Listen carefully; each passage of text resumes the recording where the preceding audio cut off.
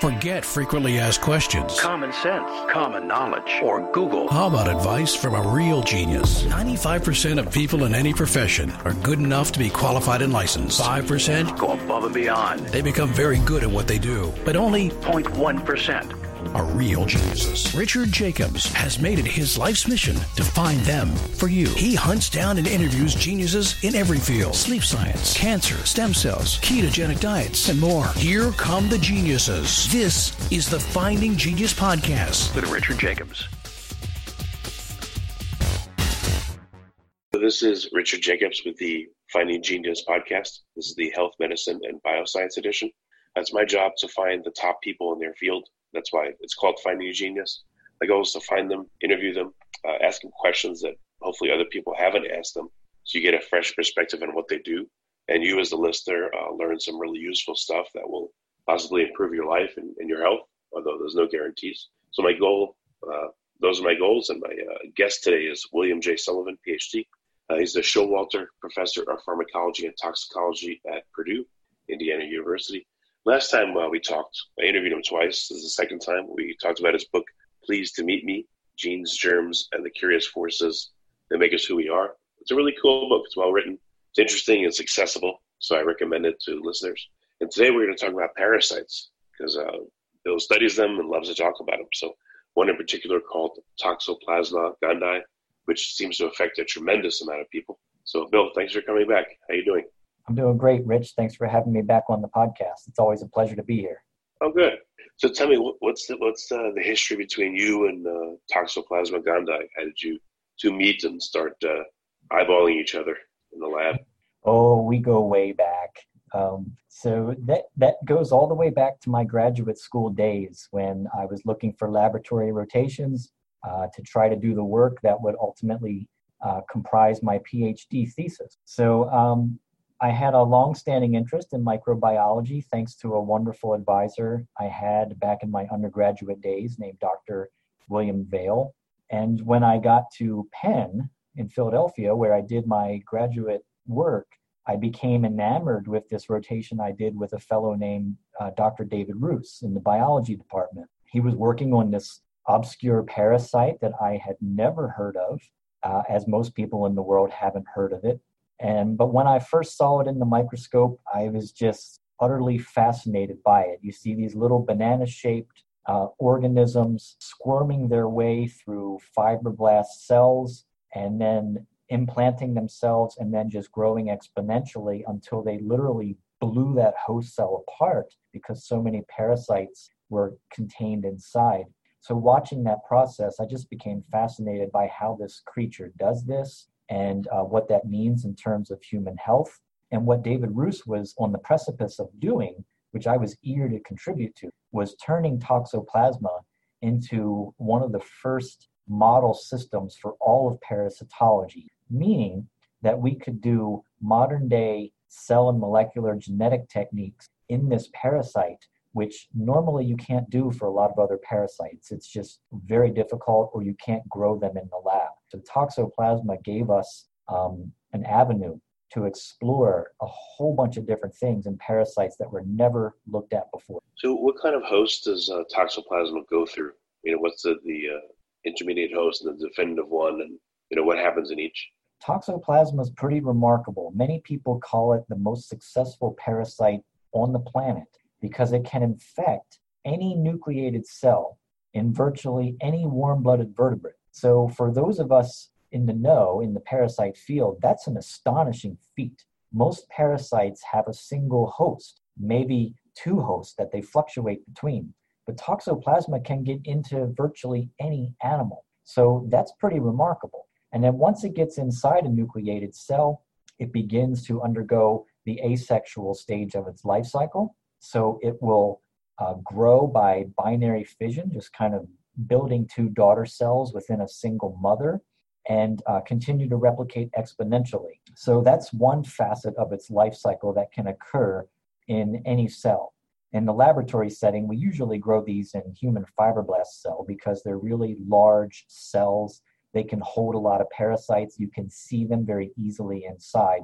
They make for a good laboratory model system. But out in the real world, Toxoplasma likes to get into tissues like the brain because it can hide there from the immune system pretty effectively. And once it gets into like neurons or other cells where it doesn't want to replicate per se, it differentiates into a latent form, a dormant form that we call the bradyzoite, and it resides in these tissue cysts. This is still inside of a host cell. So as you can imagine by now, this creates incredible challenges for drug treatments to try to get rid of this parasite. And in fact, there is no cure for the latent form of the disease, at least not yet. So you can have hundreds, maybe thousands of these parasitic tissue cysts within your brain and other tissues for the rest of your life. And those can also spread.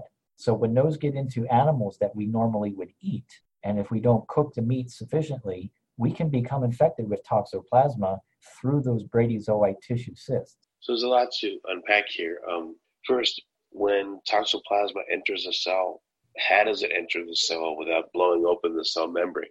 It's a very tight squeeze, and it's pretty remarkable. You can probably Google images of this or find them in the scientific journals. But Toxoplasma, it's an active invasion process, and the receptors are not fully elucidated yet. But once it binds to a host cell, it kind of pulls itself in. So there's another mode of how things get into cells called phagocytosis, but that doesn't appear to be what's going on here. Toxoplasma is actively penetrating and invading nucleated host cells, and it can accomplish this at incredible speeds, as short as like 4 to 8 seconds. Bam, it's in there, and it's there to stay. So the invasion attachment process is not fully known, but when you Google these images, you will see the parasite kind of pinches its way into the host cell. It really squeezes its way in.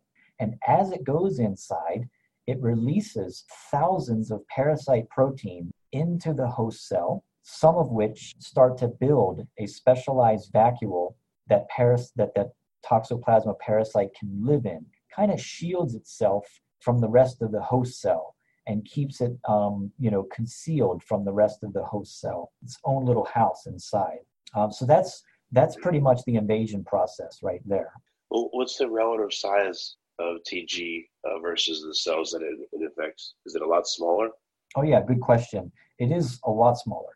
We're talking 2 by 6 microns. So that's a very small size, but obviously quite larger than like a bacterial cell. So it's a protozoan organism, but you do need a microscope in order to see it. And once it's inside and starts to replicate, the host cell, especially like a large cell like a fibroblast, can probably hold on the order of about 1,000 parasites, maybe more. I would think it's still relatively large, and it would act as like sand inside the oyster or something. You know, the pressure inside the cell, for instance, I would think would change once it enters. Because now you have more material stuffed into the same lipid bilayer, but maybe it's very flexible. I don't know.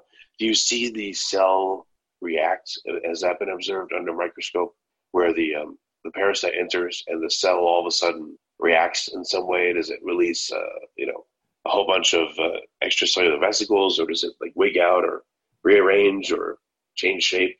Yes. It does all kind of crazy things.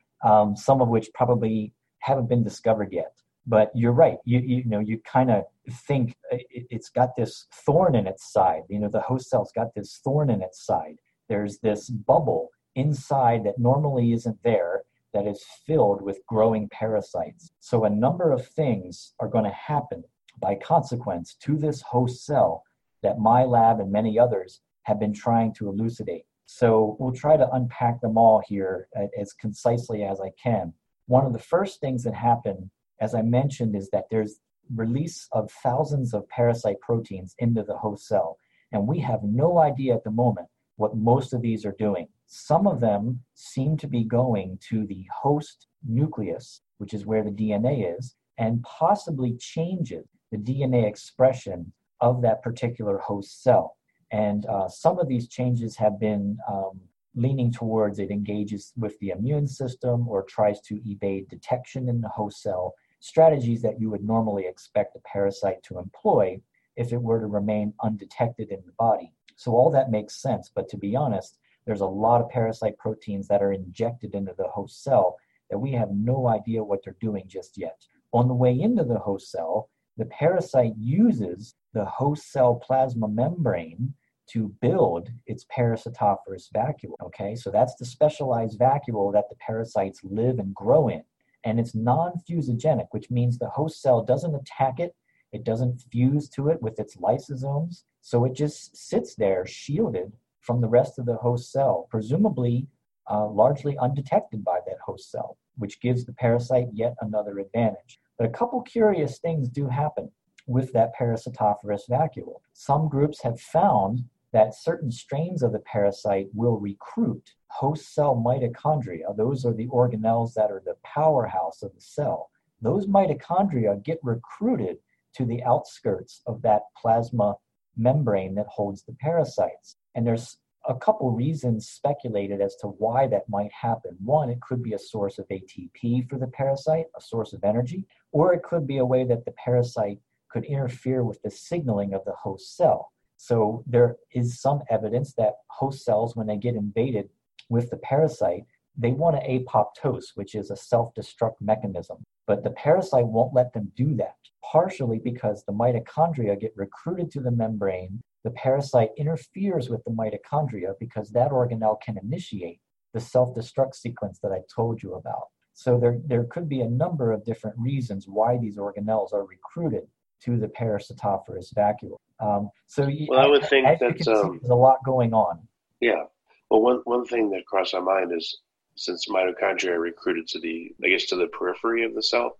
Is that what you're saying? To the periphery, the outside of that parasitophorus vacuole. So it doesn't touch the parasites themselves. It touches their house. Oh, okay. I would think maybe they would put the mitochondria in a preferential place to receive incoming nutrients from the host. When they enter into a cell, maybe they're lining them up right there so they can eat first.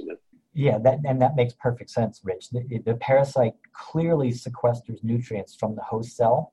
Most of these are small molecules, and the parasitophorus vacuole is porous enough for those small molecules to go through. My lab in particular has done a lot of work with arginine, which the parasite can't make on its own. So it has to get it from the host cell. And the trick that Toxoplasma kind of employs is kind of neat. As it starves the host cell of arginine and uses it for itself, it initiates a starvation stress response in the host cell. And so the host cell is kind of starving for arginine because the parasite is sucking it all up. But during that host cell response, what happens is that a signal gets sent to the host nucleus to put more arginine transporters on the membrane of the host cell, which brings in more arginine for that host cell, which then the parasite gets to steal. So very clever strategy on the part of Toxoplasma to initiate a starvation response in its host cell in order to get even more food. In my lab, we call it Toxoplasma's way of ordering takeout to be delivered to its house. Does the Toxoplasma vacuole or vesicle, whatever it is, does it sit on the edge of the cell that's attacked, or is it floating in the middle?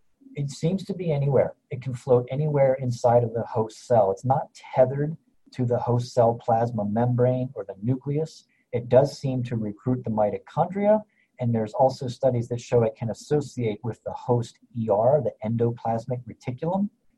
But that's not too surprising because the host endoplasmic reticulum is kind of all over the place. Oh, I was going to say, if it sticks right near the edge of the cell it infects, then it would be able to monitor the interior cell environment easily and monitor the exterior cell environment easily. That's why I thought maybe if that happens, that's what it was doing. Yeah, that would be a good theory. But in a lot of the microscopic images I've seen, you don't see that parasitophorus vacuole hanging out too much at the plasma membrane. I think what it cares about most is sensing the intracellular environment of the host cell as a proxy for what might be going on outside. And it can also sense what type of host cell that it's in. For example, if it's in these fibroblast cells that we grow them in the lab, the parasite will just grow and grow and grow through its asexual replication. And then it bursts the cell open and then goes to invade neighboring cells. But if you put it into a neuron, okay, a brain cell, the parasite doesn't grow as fast. And in fact, it'll start converting into the tissue cyst. So it's almost as if the parasite knows what type of host cell that it's in. And that dictates whether the parasite continues to replicate or whether the parasite goes into a latent form. And the signaling as to how that happens has not been worked out. That's one of the things that my lab is very interested in, because we want to study this latent stage of the parasite, because that's what's a roadblock to clinical treatment. But how it switches from growing to latency is largely not understood. But it's pretty neat that the parasite can sense somehow what type of host cell that it's in. Once you get inside of a cell, are there defense mechanisms, or really it's outside the cell that the defense mechanisms exist?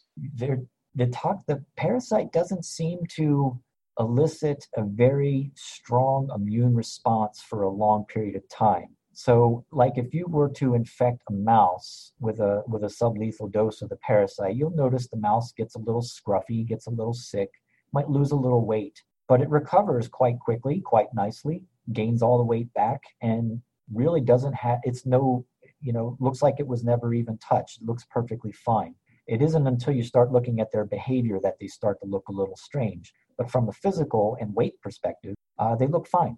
The same thing apparently happens in humans as well. Most humans won't even know that they're sick. They might feel like they have a mild cold or a flu, but the immune system gets the infection under control very quickly, and all we have left are the latent stages of the parasite, and they will sit in the host cells for the rest of the life of that host organism, presumably. Unless they become immune compromised, then the parasite will start growing again. What happens if a cell divides? Will they divide along with it? Have you observed that? We have not looked at that, because the host cells that we put them into have stopped dividing. We grow the host cells into what's called a confluent monolayer. So they contact one another, and when they contact one another, they stop growing. So what happens is you end up getting this lawn of host cells that then you can put the parasites on, and then they grow within. It has been shown in the literature that if the parasite gets inside of a host cell, it can initiate a cell cycle arrest. So that means the host cell is locked into a certain stage of the cell cycle. And if that does happen, it's not going to divide anymore while the parasites are inside. Okay. Interesting. So what if it enters a fast dividing cell, and then those cells no longer divide? And then because of that, the cells, I guess I don't know if they've become senescent, or I'm just mixing terms here, or if they've just become unable to function properly, and that would signal the host something's going wrong. I mean, like what kind of cells do they preferentially enter into first? And again, do they divide fast or slow, or not at all? No, sure. That's a great question. And kind of goes into the dissemination of the parasite, how it gets around the host's body and how it gets into all the different organ tissues. So it depends on the route of infection. So most people would probably become infected from oocysts excreted by a cat or bradyzoites that they ingest in contaminated meat. So the first thing the parasite's going to do is encounter the stomach. So when they're in oocysts or the tissue cysts, it actually protects them from the stomach acid and allows the parasites to get down into the intestinal epithelium. So the first cells the parasite invades are probably those intestinal epithelial cells. And they'll probably just utilize those cells to bulk up their numbers. So they'll replicate within those cells and then lyse them open, which means, blows them apart, and builds up the parasite bulk, builds up some parasite numbers. Now, there's a lot of immune cells in your gut as well, and the parasite loves to get into those. And those happen to be dividing cells, so it kind of answers two questions at once here. When it gets into, let's say, a dendritic cell, which is one of the key cells of the immune system that normally gets rid of things like these parasites and bacteria and so on. But when it gets inside of a dendritic cell, a fascinating thing happens. It starts to move around a lot more. So these dendritic cells, as you can maybe surmise from the name, they send out these pseudopods, these feet, that kind of help them move around, much like the classic amoeba that you might be familiar with and how it kind of uses the large blob feet to advance across a substrate, dendritic cells kind of do the same thing. But when they're infected with Toxoplasma, they move around a heck of a lot more. And this is really fascinating and has led to speculation that that's how the parasite gets around the body. It makes these dendritic cells move. When dendritic cells can do that, they can cross important barriers like the blood-brain barrier. And therefore, Toxoplasma is essentially using that dendritic cell as a Trojan horse in order to get access to the brain. Yeah, I would think that each time the parasite, lyses a cell or explodes a cell, and it releases a whole bunch of the parasites, they have to quickly run and hide because at that point now their cover is blown and the immune system would come after them. So I guess they'd want to get back into a cell as quick as possible and then sneak around, like with a sheepskin over them or something, sneak around the defenses. No, that's absolutely right. This is what we call an obligate intracellular parasite. So the parasite can only survive outside of the host cell for a very limited amount of time. And if it is in the bloodstream with a lot of immune cells, that's not a good thing if it doesn't have the shield of its host cell. So you're absolutely right. It wants to get inside of a host cell very quickly. And in fact, it can't replicate outside of a host cell. So that's a very critical component to the lytic stage of its life cycle. Have you sequenced the parasite's DNA depending on what cell it's in and observed that to change? Or does it even have its own epigenetics, and does that change as it migrates throughout a host and takes on different forms? A lot of studies have been done looking at both changes in transcription of the parasite as well as the host cell that it's in and the different types of host cells that it finds itself in. So these large-scale transcriptomics have been done. I don't mean to throw too much jargon out there, but basically looking at how transcription events change, infected versus non-infected, and in different cell types. People have done proteomic studies where they're looking at the amount and type of proteins that are affected by the invasion of the parasite. And you asked initially about the genome. The parasite's genome has been sequenced for quite some time now, almost 20 years, and all that information is publicly available at a website called toxodb.org. Well, it was sequenced, but again, has anyone looked and sequenced it, when it's in a dendritic cell, and then sequenced it again in, when it's in a neuron, and then sequenced it again in, a free state to see if there's any changes? Yeah, sure. Well, the genome's not going to change under those circumstances. The genome is going to stay static unless there's a freak mutation somewhere. What changes is the genes that are expressed. So you mentioned epigenetics a little earlier. People are beginning to do those sorts of studies as well, because our lab has made it clear that epigenetics is important for the transition from the growing stage of the parasite to the latent stage of the parasite. And others have shown that there's epigenetic changes taking place in the host cell as well. But we don't quite understand what they mean yet. So epigenetic changes are going to lead to changes in gene expression ultimately, and then ultimately in changes at the proteome level. So there's a whole cascade of events that are going on, and we are honestly in our infancy in trying to understand the complexities of the host pathogen interaction in terms of how they affect gene expression of one another. Yeah, I mean, like with your fibroblasts, you could take an unaffected fibroblast and one that's been entered into by TG and looked at their epigenetic expression and see what's the differences, and I guess compare them. Compare them in a lot of ways. Yeah, and there's some studies that have been done with that already. So some of the ones that have been done in like neurons, people see epigenetic changes or changes in transcription that typically are associated with the inflammatory response. And another intriguing one is an acetylomic study that we have done where we found differences in protein acetylation. This is a chemical modification that occurs on proteins. When a neuron, we did this in astrocytes. When astrocytes are infected with the parasite, that's another cell in the brain, the acetylation of their proteins change. And the group of proteins that was enriched the most in that analysis are ones that have been linked to neurological diseases like schizophrenia. So as you probably know, maybe your listeners do too, I'm not sure, Toxoplasma in humans has been linked to schizophrenia, rage disorder, suicide, and a number of other neuropsychoses. So it's very interesting to see changes taking place in the host cell after infection with Toxoplasma that overlap with the genes and proteins linked to those neurological disorders. Yeah, we haven't talked about the behavior changes in mice. I guess from what I've read, that it makes them less fearful of cats. They're actually attracted to cat urine, and they're setting themselves up to be eaten. Yeah, the behavioral changes are remarkable. They're striking, and they're highly reproducible. But I want to clarify some of what you said, because there's been some new studies coming out very recently that challenge the idea that Toxoplasma is attracted to cat urine in particular. It may be true, but what our group and others have found is that latent toxoplasmosis causes sustained chronic inflammation in the brain.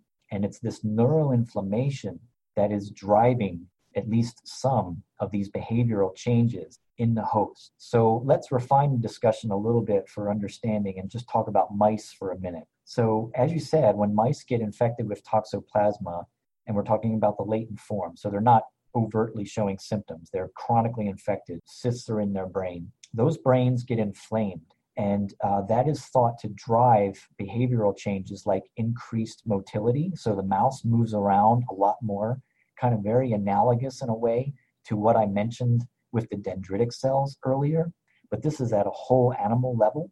The mouse will literally run around the cage like it's mad. We also see daredevil behavior in these mice, and there's just a general loss of anxiety and heightened exploratory behavior. It's not specific for cats. So these mice that are infected with Toxoplasma certainly look like they're losing their fear of cats. But as we've done additional testing, a new paper by Dominique Soldati-Farvé's group has shown that they're not afraid of anything, It's not just cats specifically. They kind of lose their inhibition of fear for a wide variety of stimuli. So it may just kind of be, a happy accident in terms of the life cycle of the parasite, that this neuroinflammation, one, increases the motility of the mouse and decreases its fear and increases its curiosity. You put all that together, and it looks like the parasite has engineered the brain in a way that is attracted to cats, but that's not precisely what's happening. Well, it seems like it makes it more likely to be eaten by something, to be preyed upon, so that the parasite can continue on. Exactly. But do you think even that's a stretch, or no? No, I think that's perfectly within the realm of what evolution would probably favor. Because whether, even if it doesn't get eaten by a cat, if it gets eaten by another predator, that's still good for parasite transmission. But how could evolution favor that? I mean, the organism itself wants to avoid that. But now, because of the parasite, it appears predisposed, to be preyed upon. So that's like a completely contrary thing to what the organism would normally want. All its behaviors are normally geared towards preserving itself. Well, they all these behaviors are geared toward preserving itself in the form of transmission. So I guess I don't see the contradiction here. So in one sense, it does want to get into a cat because there it can undergo the sexual stage of its life cycle and be disseminated that way. But it can also be disseminated in the form of bradyzoites, in animal flesh through predation. So either way, it's a win-win for the parasite, no matter how it gets consumed. So if it creates a behavior in a mouse that makes it get eaten by a cat or any other predator, that's going to be good for transmission, which makes evolutionary sense. Right. But again, the mouse preferentially now engages in risky behavior, which would make it more likely to be preyed upon. But that's contrary to what the mouse would normally want, which is odd. Sure. So. Okay, I get what you're saying. Right. But, obviously the parasite doesn't care what the mouse wants. It just wants to spread throughout as many different hosts as possible. And by engineering a mouse that gets more excited around one of its major predators, the cat, it probably drives up, it enhances its ability to get to the sexual stage of its life cycle tremendously. So by initiating those behavioral changes in rodents in particular, I think that's probably going to be a really important factor in getting the parasite into the belly of a cat. The weird thing is, how could the parasite know that?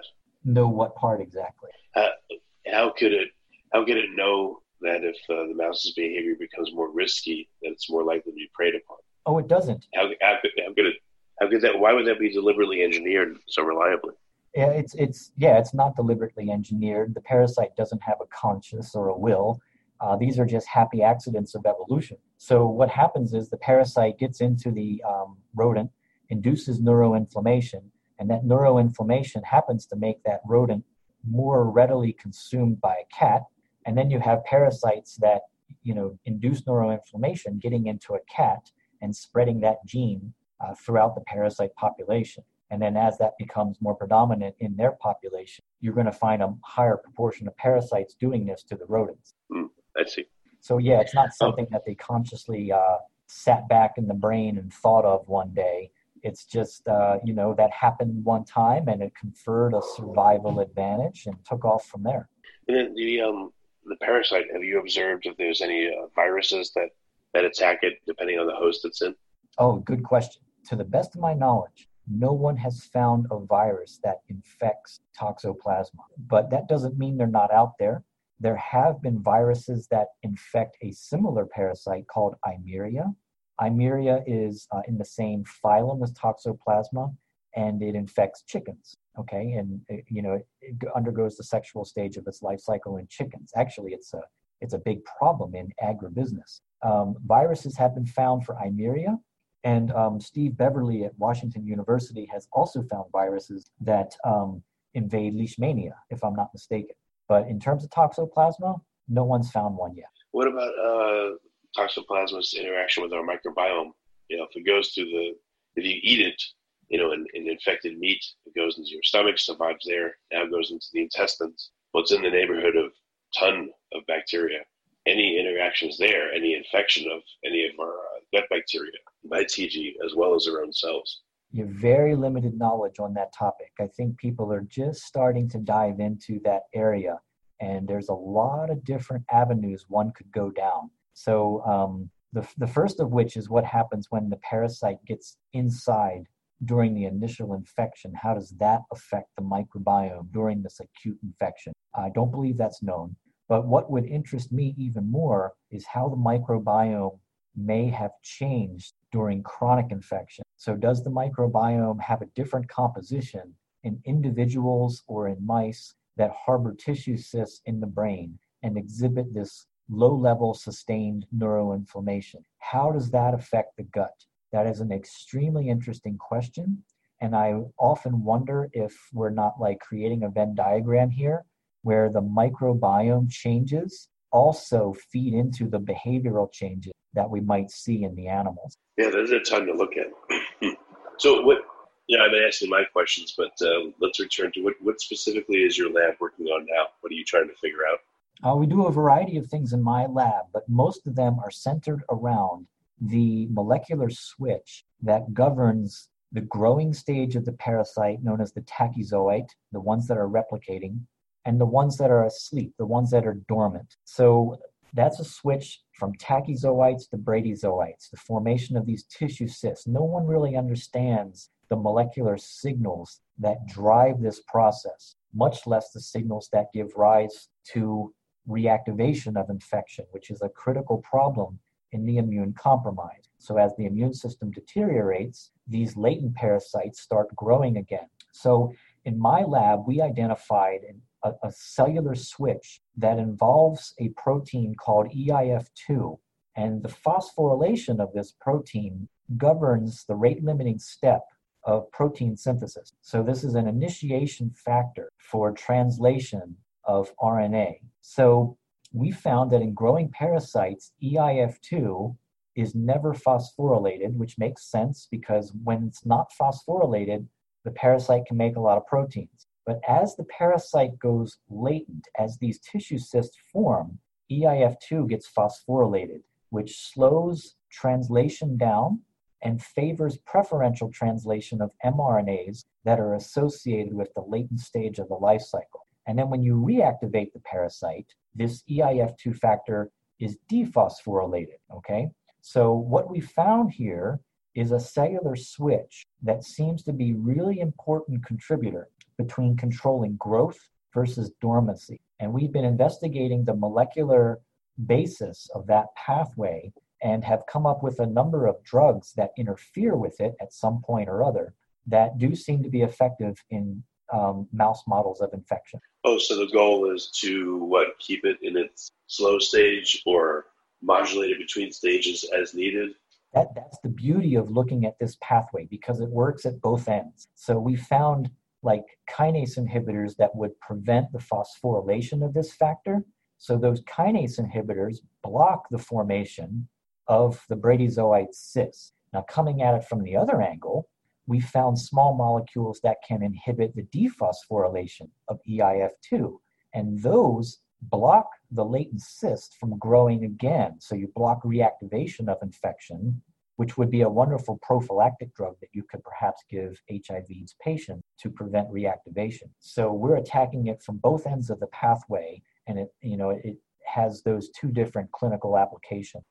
And I guess, if you can keep it in its more dormant stage for years, that'll allow science to catch up and get rid of it, no matter what stage it's in. So I guess it's like hopefully that'll be the case, because I don't know if I said it yet, but toxoplasmosis is incurable, and 1/3 of the world is infected with this parasite. So if the studies are true that this parasite can affect human personality and human behavior, this is not something that we want inside of our heads, but there's no treatment to get it out right now. So that's one of the things my lab is very interested in trying to devise, is a novel therapeutic that will either keep these cysts latent in the immune compromise, keep them from reactivating, or in otherwise healthy people, just clear the infection from the brain. Yeah. Well, Bill, this is excellent. I mean, there's so much to talk about with this. It's really cool. Now I see why you study it. What's the best way for people to learn more about it, about TG, and to see what your lab's doing? We have a laboratory website. It's very easy to remember. It's www.sullivanlab.com. That contains all of our latest publications, as well as some news articles and some more details about our research. Okay. Well, very good. Well, Bill, thanks for coming back again. And I appreciate it. Any last words for listeners? Or we talked about a lot of stuff. So. Yeah, we did. I hope I didn't leave too many stones unturned or confused many people with jargon. But if there's additional questions or topics you want to pursue in more detail, I'll be more than happy to come back on. Excellent. Well, thanks for coming. My pleasure.